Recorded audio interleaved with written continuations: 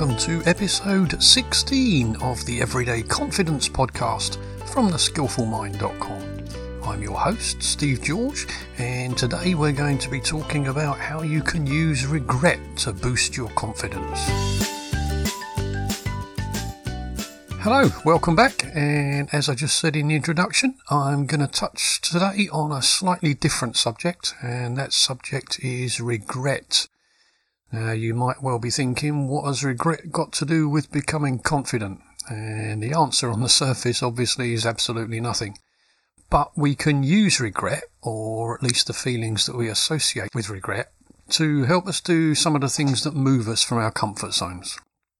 So how exactly does that work? Well, everyone at the end of their life goes through a period where they look back over what they've achieved, and I don't know anyone who hasn't at least had some regrets. But here's the thing, there are always regrets about things that they didn't do.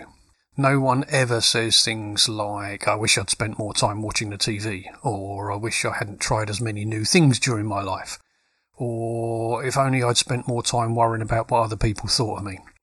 Yet that's exactly what we do pretty much every day of our lives. As I said in the very first episode of this podcast, the best way to reach your dreams and goals is to have a powerful why. And if you haven't listened to that episode yet, then it's definitely worth doing that. But as well as finding your why, there's also some great tricks we can use to help us as well. And using the feelings of regret is one of those tricks. Now, you might remember, I've said it a few times in the past, that your mind can't tell the difference between experiences that have actually happened and the experiences that we've just vividly imagined. And that's what we're going to be using today. Okay, to start with, take a few minutes now and think about something you've always dreamed of doing, but you've never quite had the confidence to attempt it. It might be something simple, like you want to take a class at college. It could be something more creative, like maybe you want to teach a group of people to play the guitar or something like that. Or maybe it's something more extreme, like you want to give skydiving a go. Doesn't really matter what it is.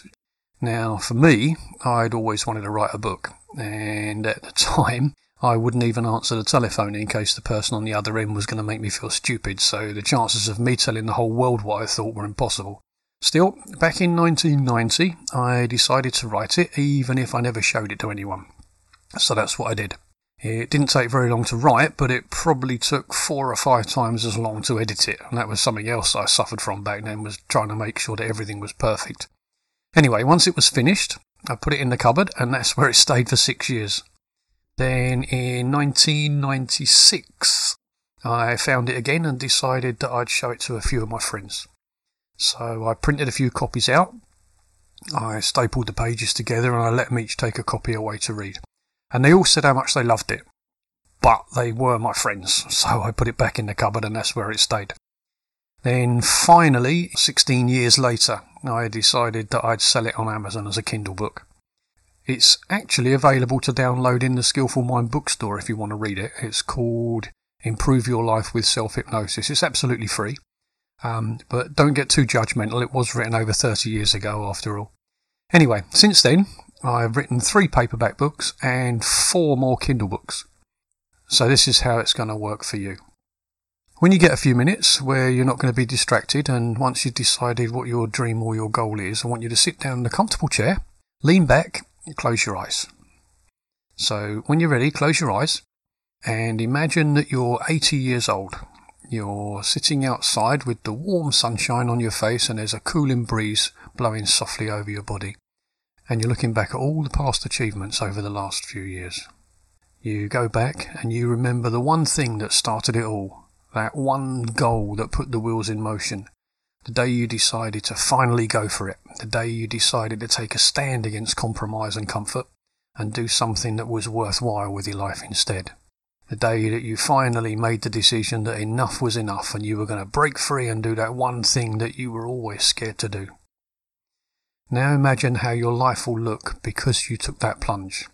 Think of all the great things that have happened in your life because you decided to experience that one opportunity. Imagine the things you've been able to do because you'd overcome this fear and you just did it anyway. Okay, now once you've enjoyed those feelings for a bit, imagine now that you're looking back at your life if you hadn't done it. And so your life continued on the same path that it is now. At 80 years old, would you have any regrets? Are there things that you'd have loved to do but just never had the confidence to do them? And who knows, maybe just by taking steps to do this one thing, you'd have found the confidence to do anything. So there you have it. The technique is known as the rocking chair test. It's a technique that was designed by Tony Robbins, and it is incredibly powerful if you use it regularly. It works because when we're deciding whether to try something new or not, we get caught up in our current belief system. We're using our fears about failure and embarrassment to help make the decision for us, and that makes it less likely that we're going to take action on things that are outside of our comfort zone. But everything, as I've said before, has to either grow or it dies. And the need for growth is one of the 6 human needs, and the only way to grow is to experience new things. Now, sometimes that could be things like taking up a new hobby or taking a class in a subject you're interested in. But whatever it is, growth is experienced much more profoundly by reaching outside of your comfort zone to get it. So that's your action task for today. Next time you're deciding whether to take the plunge on a new experience, give this particular technique a go. I think you'll be surprised. And remember to actually experience it. Spend some time visualizing the sights and the sounds and the feelings you'd be experiencing knowing that you've achieved it. Do that a few times over the next few days and let me know how you get on. The show notes, as usual, will be over on the podcast page, which is theskillfulmind.com/podcast/16. Again, thanks very much for listening, and until next time, bye for now.